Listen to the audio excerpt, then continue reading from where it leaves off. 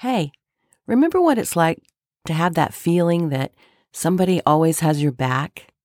Well, continue to listen today because we are going to talk about how you can have that 24/7.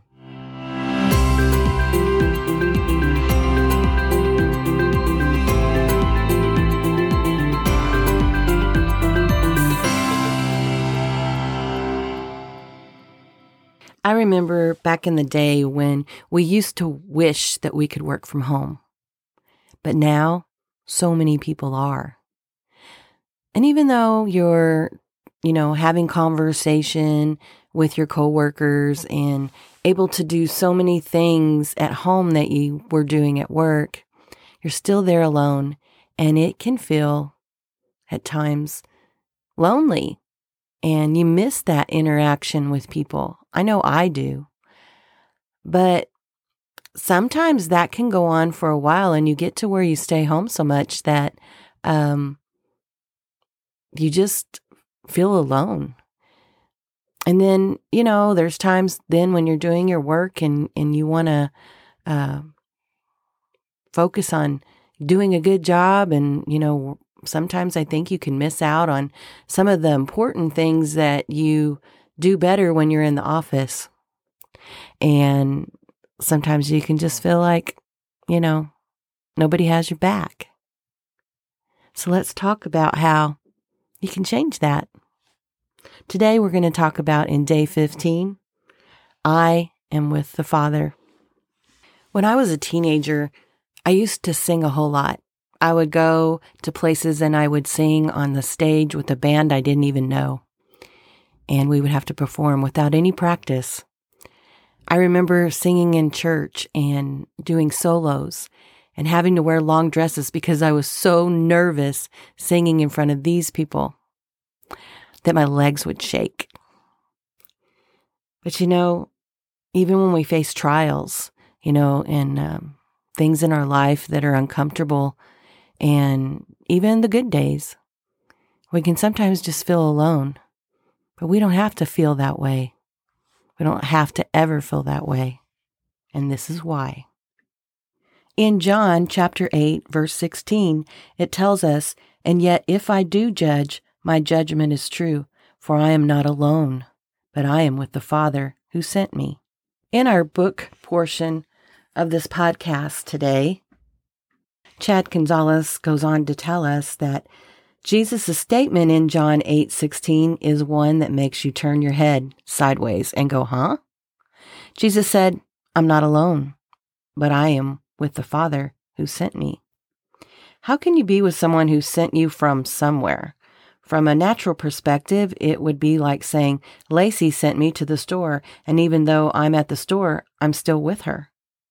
However, from a spiritual perspective, it all makes sense. Remember, we are spiritual beings born from heaven and yet living on the earth. We are living in two worlds at the same time. Even though I am on the planet Earth, in the realm of the Spirit, I am still divinely connected to God and with Him. In the context of this statement, Jesus was talking about God backing Him up. There is a tremendous boldness that rises within you whenever you know God is with you. Not just in theory, but really knowing God is literally with you. When you are staring down a tumor or a deformed body part, knowing God is with you will make you say and do some things that you would think were crazy if He wasn't with you. There have been times I've said something when the anointing was really strong, and later I look back and said, what was I thinking? However, that is the reason results happen. I wasn't thinking about the problem because I was completely aware of Him who sent me. The confession for today is, I am never alone, but I am with the Father who sent me. And the scripture reading for today comes from Ephesians chapter 2, verses 1 through 10. It wasn't so long ago that you were mired in that old, stagnant life of sin. You let the world, which doesn't know the first thing about living, tell you how to live.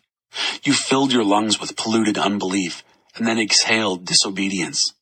We all did it. All of us doing what we felt like doing, when we felt like doing it. All of us in the same boat. It's a wonder God didn't lose his temper and do away with the whole lot of us.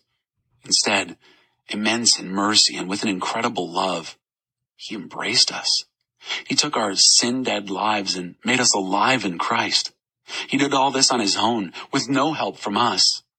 Then he picked us up and set us down in highest heaven in company with Jesus, our Messiah. Now God has us where he wants us, with all the time in this world and the next, to shower grace and kindness upon us in Christ Jesus. Saving is all his idea and all his work. All we do is trust him enough to let him do it. It's God's gift from start to finish. We don't play a major role. If we did, we'd probably go around bragging that we'd done the whole thing. No, we neither make nor save ourselves. God does both the making and saving. He creates each of us by Christ Jesus to join him in the work he does, the good work he has gotten ready for us to do, work we had better be doing. So you see, if someone like Christ was going to die on a cross for us, if someone like God was going to give his only son for us so that we could be abundantly free, why in the world would we be alone? He would want to be with us. He's always with us.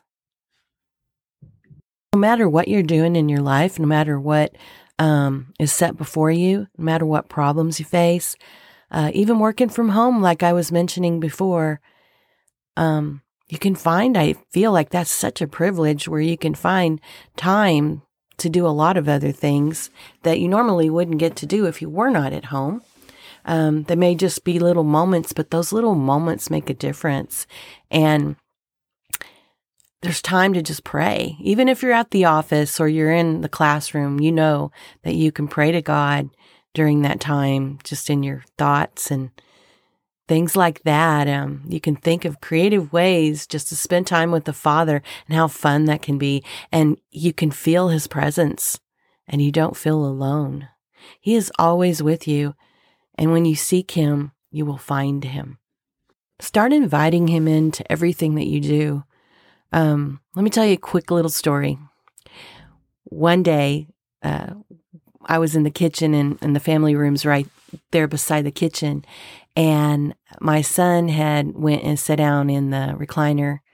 And there's another recliner next to it. It's one of those sectional sofas.